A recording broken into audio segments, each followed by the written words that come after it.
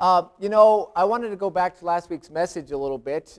We talked about the hope that Paul had, that he was basing his salvation on. And I talked about true hope and false hope. And, I talked about putting your hope in the right place.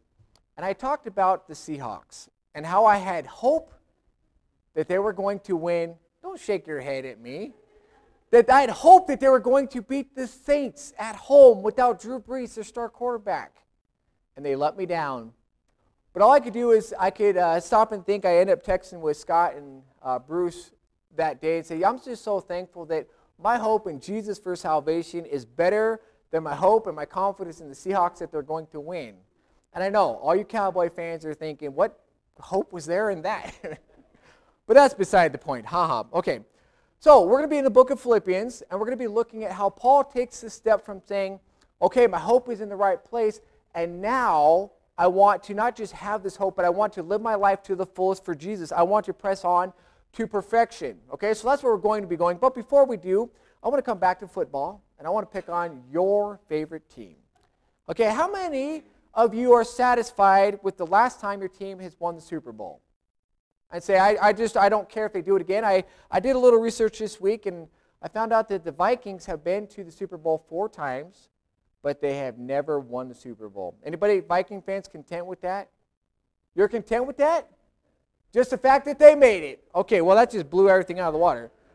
Any Broncos fans? They've won the Super Bowl 3 times. The last time was 2016. Are you ready for your team to relax and take it easy? Yes? No, okay, I don't think so. Okay, Green Bay Packers have won the Super Bowl 4 times. The last time was in 2011. Annika, are you happy with that? You won't even look at me. Okay. Cowboys, your team has won the Super Bowl 6 times. The last time was 1996. You guys satisfied? No, of course not. The Seahawks have won 1 Super Bowl, and it's back in 2014, and I'm telling you, I am not happy. I'm not content with that. The Patriots, they've won 6. Last time was 2019. We're all content with that, right? Exactly. Okay, so we're going to move on to kids and parents of kids. The last time your kid if they got an A on their last report card, are you content? Are you satisfied with the last time they got an A on their report card? Like, I don't care if they ever do it again. No, right? You're not content.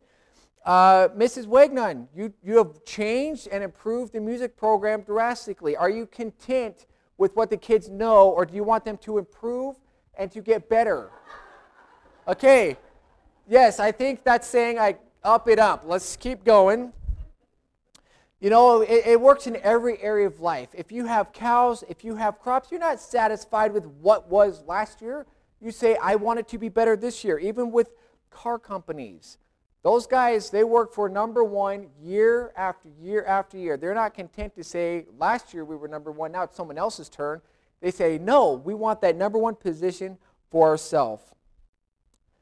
And so today we're going to be looking with the Philippians at how to reach our maximum spiritual potential. We know how to do it with music, how to reach our maximum potential. We know how to do it at work. We know how to do it with our grades at school. Today we're going to be focusing on reaching our maximum spiritual potential. We're going to be in Philippians chapter 3, verses 10 to 16, as we look at Paul trying to encourage and trying to persuade the Philippians that this is what you need to strive for. This is what you need to shoot for. And when Paul's talking about this, he's saying, let me read verses 12 to 14 first before I say anything else. Philippians chapter 3, verses 12 to 14. It says, not that I have already obtained or am already perfected, but I press on that I may lay hold of that for which Christ Jesus has also laid hold of me. Brethren, I do not count myself to have apprehended, but one thing I do, forgetting those things which are behind and reaching towards those things which are ahead, I press on towards the goal for the prize of the upward call of God in Christ Jesus. Paul is saying, my goal, my aim is perfection, right? I want to be perfect in following and obeying Jesus, but he says, I'm not just content to say, hey, this is what I'm trying to do. He says, Philippian church, this is what you need to do. And if you look in 1 Corinthians, obviously not written to the Philippians church, Paul's talking about running the Christian life, and he uses this picture of a guy running a race. He says, run and compete as if there is only one prize. That's how you're supposed to run your Christian life, as if only one person is going to be rewarded when they get there. And you don't want that to be Paul. You want that to be who? Me. I want to, right? And that's the way we're supposed to run the Christian life, is if there's one prize, and if I want it, I want to be the very best. And so Paul says, this is what I'm shooting for, and today we're going to look at, how do I do that? Okay, we're going to look at 3 different requirements for what Paul says, if you want to reach your maximum spiritual potential, this is what you need to do. The first requirement is to put the past behind you. Philippians chapter 3, verse 13. Brethren, I do not count myself to have apprehended, but one thing I do, forgetting those things which are behind me. Okay, that's the first thing. I got to let go of the past if I'm going to press on for the future. If we go back to what we talked a little bit about last week, one thing that Paul has to let go of is what is he going to rely on for salvation. Verses 7 and 8 says, but what things were gained to me, these I have also counted loss for Christ. Yet indeed I also count all things loss for the excellence of the knowledge of Christ Jesus my Lord, for whom I have suffered the loss of all things, and count them as rubbish, that I may gain Christ. Paul, we looked at last week, gave this great big list of all these things that he could rely on for salvation. But if he's going to press on for Jesus, he's going to have to let that go. He can't be hanging on to these things saying, hey, look, Jesus, look what I did while I'm pressing on to Jesus. He's got to set those things aside and say, that has absolutely no bearing on what I'm going to have for salvation. We looked at Paul. He was a Pharisee. There was about 6,000 Pharisees at one time at the absolute most. Paul says, I was one of those. Paul had the zeal for persecuting the church. He wasn't content just to say, you believe what you want, I'll believe what I want. His goal was to extinguish anything that conflicted with his beliefs. And Paul's righteousness, according to the law, was there's no one who can compare with that, right? If anybody's good enough, Paul would have been that guy. But he says all those things, he says, I can't rely on those for salvation. I can't rely on those and Jesus for salvation. So he says, I'm going to dump all that, and I'm only going to Jesus for salvation. He had to put his false beliefs for salvation behind them. Paul also had to put everything that he did for the Lord behind him. You know, Paul has been on 3 different missionary journeys. Now, these weren't like week-long mission trips. I've been on mission trips growing up. We did it like a vacation Bible school. We went like 2 hours away, and we had like 20 kids, and we did the VBS and the songs and the thing. It's not like that. These are like months and months of new territories, meeting new people in foreign lands. Paul has done that. Paul has started churches. There's an estimated of 14 to 20 churches. I will probably never start a church in my whole entire life, but Paul's done that. Paul's led lots and lots of people to the Lord. Paul has discipled numerous people. Paul has endured persecution numerous times. He's been almost dead because he's been trying to serve the Lord. If you looked at anybody around, who deserves a break? Who deserves to say, I'm on vacation, I'm not doing this anymore, I've arrived, I have done enough? It's Paul, right? He's done more than probably the churches combined have done, right? For all the work that he's done.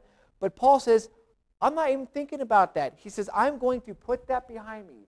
Why do you think that is? Why do you think Paul says, I'm not going to think about all those great and awesome things I did for the Lord?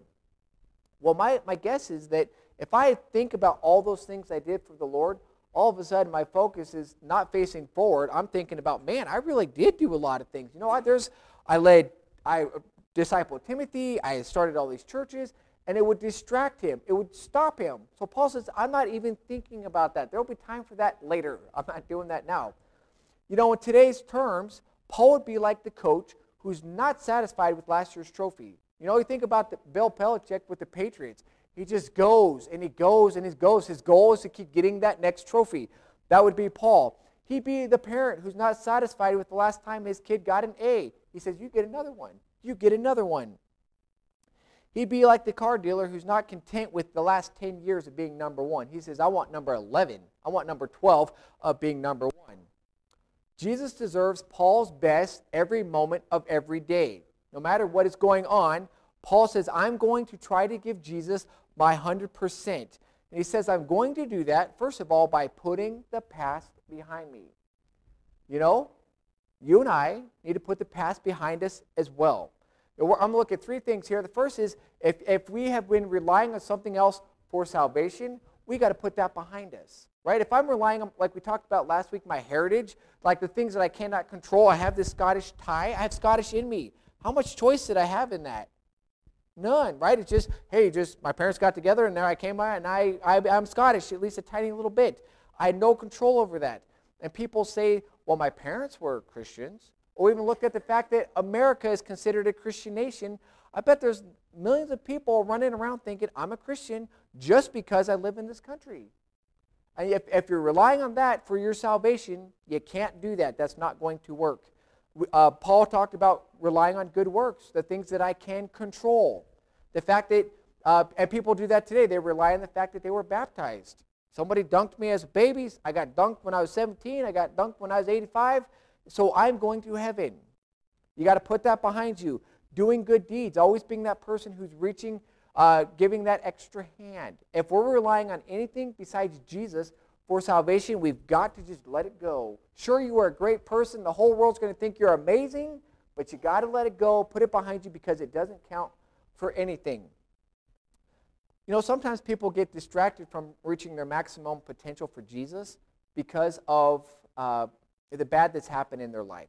You know, I'm sure you all know people who have quit going to church, they have quit following Jesus because some Christian person or some business person or somebody has said or done something that they didn't agree with. And they said, if that's what Christians are like, I don't want any part of that. They gave me a raw deal. They said something I didn't like. People leave churches all the time because of pastors. The pastor says something I don't like. People say, I don't want to follow Jesus because of what that guy said. And so they exit. They take the side door out. And I understand what that's like. I've had Christian brothers or Christian sisters who I felt like would give me a good excuse to say, you know what, I'm not going there anymore.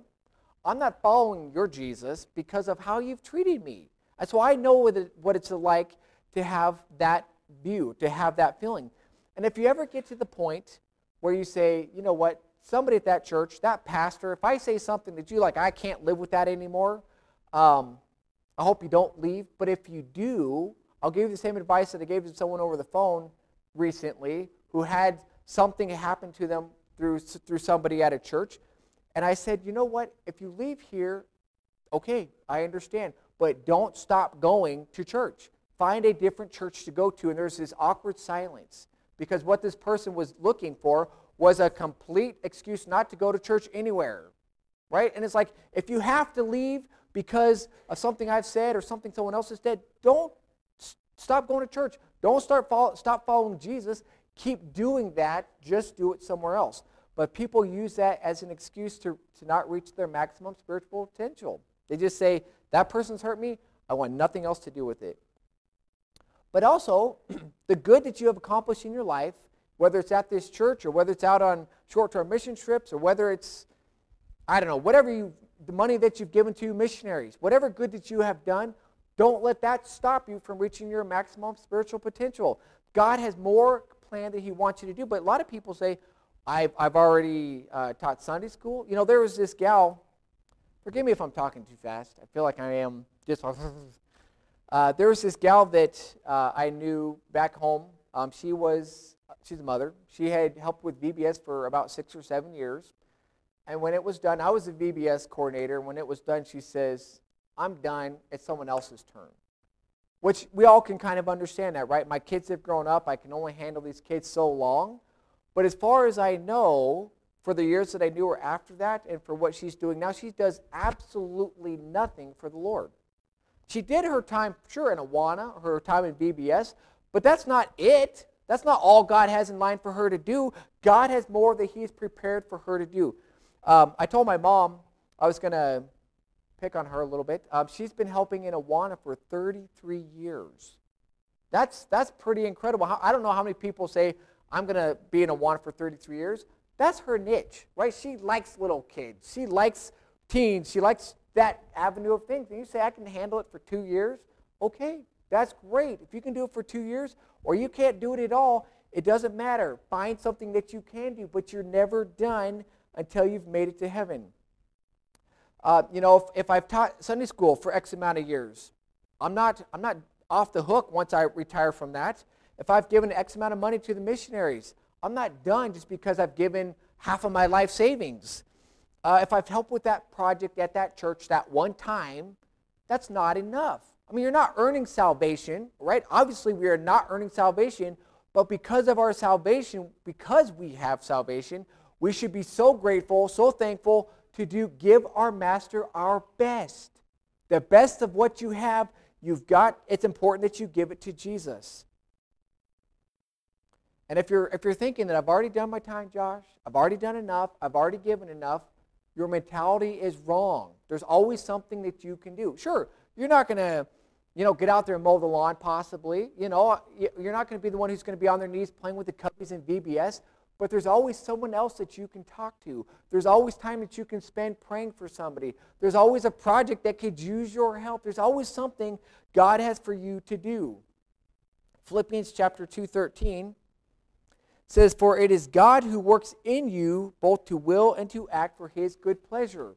God has something for you to do. Ephesians 2:10 says, "For we are God's workmanship, created in Christ Jesus to do good works which God prepared in advance for you to do."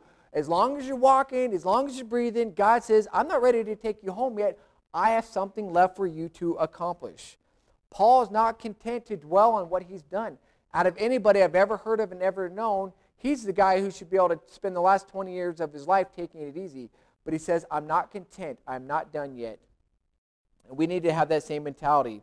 There's this quote in the bulletin, the weight of what you've done can stop you. If you got a bad past in your life, you think, boy, I just can't overcome what I've done. Don't let that stop you. The same thing goes for having done enough for the Lord. You've got to put those bad things behind you, the guilt that you have from 20 years ago when you did X, Y, or Z, and say, I'm moving the opposite direction. I'm going to shoot forward. And focusing on your past accomplishments can slow you down. You're saying, I've done a lot more than the person next to me. I've done a lot more than the pastor. I've done a lot more than the people in the pews around me. Right? Don't worry about anybody else. Don't focus on what they've done. You got to worry about you. You got to focus on what you've done. Or not focus on what you've done. You got to focus on what you have to do. So if I want to reach my maximum spiritual potential, the first thing I do is forget about the past, the good, bad, and the ugly. Put it behind you. The second thing you read in verse 13 is, and reaching forward to those things which are ahead. Verse 14 says, I press towards the goal for the prize of the upward call of God in Christ Jesus. Paul says, I press on. He doesn't say, I pressed on, as if I'm all done, like I don't have to do this anymore. I've already done my time. I've already pressed on.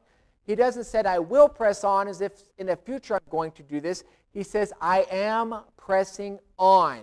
That's what I need to do. I need to just one foot in front of me to keep walking, to keep serving the Lord, to whatever he's asked me to do. I have to keep pressing on. But Paul says, I have not reached my goal. I have not reached my full potential. I have not reached perfection. And he knows that he's never going to do that, right? He's never going to be perfect as long as he lives on this earth, but he's not letting that stop him. His goal is still the same, to be perfect when he's serving and following Jesus. Philippians chapter 3, verses 10 through 11, he says, my goal is that I may know him and the power of his resurrection and the fellowship of his sufferings, being conformed to his death, if by any means I may attain to the resurrection from the dead. So Paul, one of his goals is to know Jesus completely.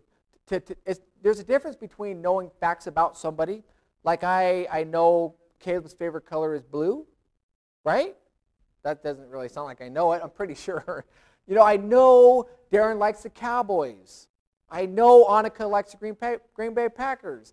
But if you're going to know somebody, you're not just going to know facts. You're going to have a relationship with them.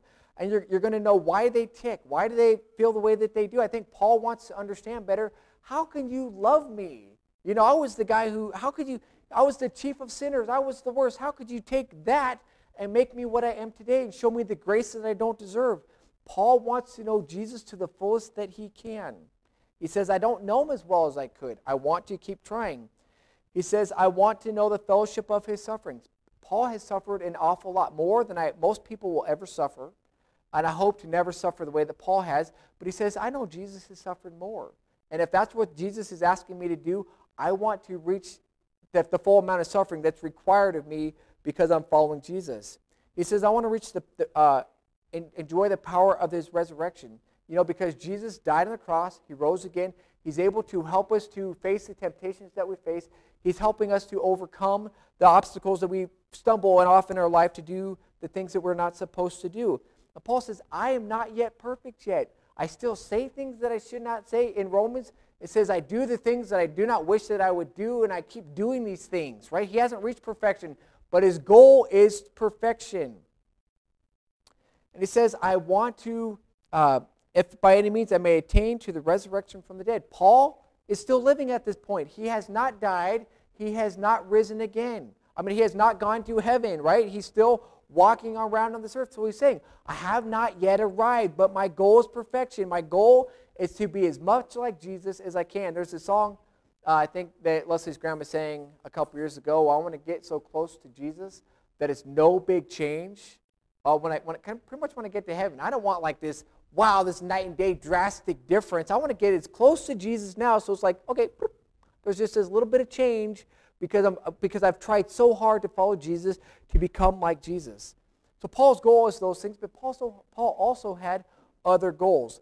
One of his goals you find in Romans 15:20, which was to take the gospel where no one had ever heard it before. His goal was always that new frontier. Go west, young man. He wanted to go and say, you don't know Jesus? Let me tell you about Jesus. He didn't want to be like trying to explain after somebody else has done it. He says, I am first. I am going where no one has gone before. Kind of makes you think of Star Wars or something, right?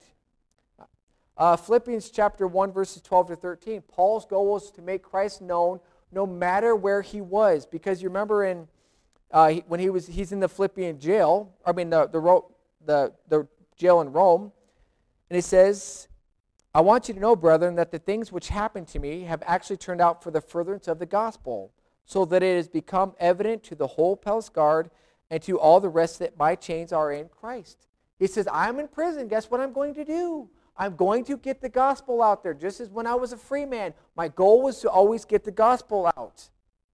Paul's focus was not on what he's accomplished. Paul's focus is on what can I do now for the Lord? What do you have next for me to do, God? And that's a very scary thing, because if I say I'm going to do what God wants me to do, that kind of limits me from doing what I want to do. But Paul says, you know what's more important is to do what God wants me to do. And you and I need to do the same thing. We need to forget about what we screwed up in the past, what things we have against people in the past, what accomplishments we have in the past, and we need to face forward. We need to put our eyes forward and to say, what Jesus is it that you want me to do? So a couple ways to do this, or a couple examples maybe of how to do this, is to cut out that sin in my life that I used to do. Hebrews chapter 12 is a very common verse. I usually say Romans, but I got it right this time. Hebrews chapter 12. It says, therefore, we also, since we are surrounded by so great a cloud of witnesses, let us lay aside every weight and the sin which so easily ensnares us, and let us run with endurance the race that is set before us, looking unto Jesus, the author and finisher of our faith, who for the joy that was set before him endured the cross, despising the shame, and is set down at the right hand of the throne of God. We have Jesus as our example. Jesus has done this. He has set aside all the glory that he could have had, not to sin because he never sinned, but he set aside all the glory he had in order to fulfill what the Father wanted. And if we're dragging all the sin behind us, it's going to keep us from pressing on. We're not going to be able to focus on that if we're focusing on the sin that we want to do. So if you got sin in your life, you got to cut that out. It might requiring putting Jesus first. For an example, if I found this out on Friday that I got really busy. I left the house early, and it was earlier than normally I do, and I found that, I did not read my Bible first, which I do almost every single day, that by the time I got home, it was a struggle. By the time it's like 4:30, 5 o'clock, I'm tired, my day's spent, and I don't really want to do this. And so it might be just that simple, saying, I'm going to give Jesus my 15 minutes first in the morning, because later on I'm too tired, or the game's on, or my phone rings and I didn't expect it, and I always think I'm going to get there. It might require putting Jesus first in your morning. And pressing on might just require doing whatever it is that God's asked you to do. God says, you know what? I really feel like I want you to help Yuri Nakano get to Plevna. We had somebody say, I felt like God wants me to house her. And maybe someone's going to say, I really feel like God's going to put on my heart to get her home. It might just be something that's simple, but that's pressing on. That's doing what God has asked you to do. I know it's hard to press on. I came up with 3 reasons why it's hard, and these are things that I have struggled with in my past and that I struggle with sometimes now. For why is it hard to press on? And if you feel like that's me, I want you to write down this reference, and you can read. I'll explain a few of them a little bit. But if you feel like it's hard to press on because you see other people aren't doing it, I want you to read the book of Nehemiah chapter 13, because Nehemiah, Mrs. Wagner says, I know that one. Nehemiah was back with the people of Israel and Jerusalem, and they got the walls built up. He got all the people following all the things that they're supposed to. He comes back to Jerusalem, and guess what he finds out? Nobody's doing everything. No one's doing what they're supposed to do. All the Levites aren't doing it. All the regular people, all the people are doing exactly what they just said, I will not do. And then you got to read chapter 13 to see how does he respond to this. Because I guarantee you, I've mentioned this like 4 or 5 times, read Nehemiah 13. If you feel like I'm pressing on and nobody else is and I'm getting discouraged, read Nehemiah 13. If you feel like there's no benefits from this, like nothing's happening, nothing's changing, I'm trying to press on and I don't see anything being accomplished, read Galatians chapter 6:19. It talks about how there's going to be a harvest, there's going to be fruit, there's going to be a result of you pressing on. So if you're feeling like, I'm just not seeing the fruit of all this, memorize Galatians 6:9, and just keep telling yourself Galatians 6:9. If you wonder, is it really worth it? I got to spend years upon years of my life sacrificing X, Y, and Z in order to accomplish what God wants me to do. Read and memorize Matthew 6:19 and 20 about storing up your treasures in heaven. Okay, because one day you're going to die, and that's it. You're not going to have another opportunity to store up treasures in heaven for yourself from that point on. You've got to do it now while you're here on this earth. So if you want to, and I encourage you, I beg you to try to reach your spiritual maximum potential, forget what's in the past and press on toward what's in the future. And during that time, while you're pressing on, you're going to be going up levels, right? It's kind of like steps. You're going to become better than you were yesterday as long as you're trying to do this. And Paul's plea, we find in verse 15 and 16. He says, therefore, let us, as many as are mature, have this mind. And if anything you think otherwise, God will reveal even this to you. Okay, reset your memory. I know that was blah, blah. It's kind of hard to understand. Verse 16. Nevertheless, to the degree that you have already attained, let us walk by the same rule. Let us be of the same mind. Paul's saying, you guys have been spiritually growing. You guys have reached, forgive me for putting it this way, another level spiritually. He says, maintain that. Don't dip below that. He says, things like you were faithful in ministry. Continue that faithfulness. You guys knew God's word. Continue to read that God's word. Continue to memorize it. Continue to, in what you have been taught. You've made good choices following the Lord. Continue with that. Don't be discouraged by what everybody else isn't doing. Make sure that you're content and you're focused on doing better for yourself. But whatever level you have maintained, keep that. And the same is for us too. I think of Mrs. Wagnon with the musical instruments. And kids have all summer. And I don't know how many kids practice their musical instruments all summer, but I guarantee you that Miss Wagnon does not want them to be worse than when they were when the school ended, right? She's like, please, just maintain, as bad as it might have sounded, maintain what you had so that when you start again, you can start from that level and you can improve. You think about people who like to run a mile in a certain amount of time. Always make sure at least you hit that 8-minute mark. Don't go to 9 minutes or 10 minutes. You can do it in 8. Make sure you keep that up. If you can lift 150 pounds, when you quit lifting weights, what happens? 140, 130 pounds. I can't do this anymore. Right? If you can lift 150 pounds, you maintain. It's the same thing with this. Following Jesus and how you've grown spiritually, maintain that. So if you have stayed clean from a bad habit, a sin in your life, don't dabble in it. Don't go back to it. Don't think, boy, I think I can handle this. Forget it. Keep clean. Don't go back to doing what you've done. You've cut yourself off from it. Keep yourself cut off from it. If you've been faithful in keeping a ministry, keep doing it. Keep being faithful to complete it until that job is done.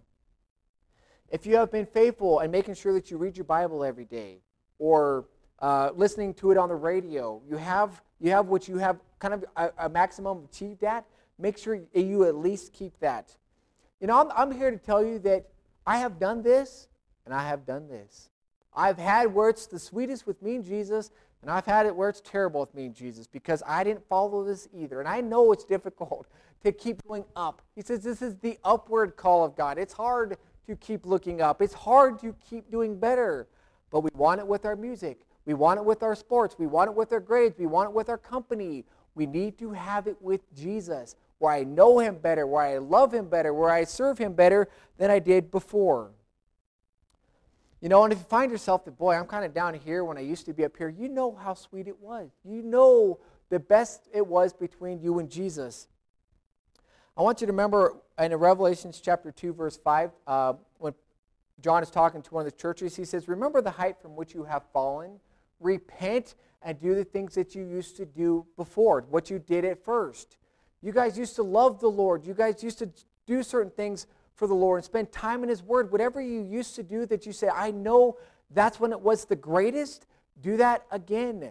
At our Valentine's banquet, that's going to be part of the message last year. And I was going to say the same thing goes for all the married people. Whatever that sweetest time when you guys were first married and in love, and you held each other's hands and you opened the door for each other and you made cookies and little hearts and stuck them in their lunches and all that kind of wishy stuff. Do that first. Do it like you used to do, right? Get those emotions and excitement going like you did before. Do the same thing with Jesus. Those things that you used to enjoy with Jesus, do those things first. I imagine, what your max potential is. And music and sports and work and lifting weights, whatever those things are, make sure that you reach that maximum potential and you keep that with Jesus. So we press on in today's world. We push through the pain to compete in sports. Been there, done that, right? We endure weather to get the job done. Been there, done that. We sacrifice sleep to get good grades in school. I never did that. Never. But I'm sure people have, right? You've sacrificed sleep in order to get the good grades. But when it comes to Jesus and the things of His Word, are we willing to aim for that kind of perfection as well? That might be ignoring the taunts and ridicules of unbelievers to take a stand for Jesus. Are you willing to do that? It might be sacrificing my hobbies and my desires to meet a need in order to meet someone else's need or to be part of a ministry. Are you willing to do that? It might be giving up the sin in my life that I have turned to whenever I got stressed out or I got annoyed or I got mad. That was my go-to sin. That was my comfort, right? It's going to require that if you're going to reach your maximum potential for Jesus. I want to challenge you. You're at this level. I'll challenge you to look up just a little bit higher. Be a little bit more faithful to Jesus. Know His Word a little bit better. Be more willing to say yes to Jesus than yesterday. Always be working up to do better. It's not going to be easy. It's going to take sacrifice, but I want to remind you of what did Jesus do for you? And what did Jesus do for me? He sacrificed what He had in heaven to come down this earth to save a stinking, rotten, lousy sinner like me, which I don't understand. It's one of those things that I got to get up to heaven and say, really? How? I don't get it. Paul wants to know Jesus better. My goal should be the same, to know Jesus better. It's not going to be easy. So I just want to remind you, though, that it will be worth it. You put Jesus first, it will be worth it. So keep pressing on and finish well, and you will be glad that you did. You won't regret a day of it in all eternity.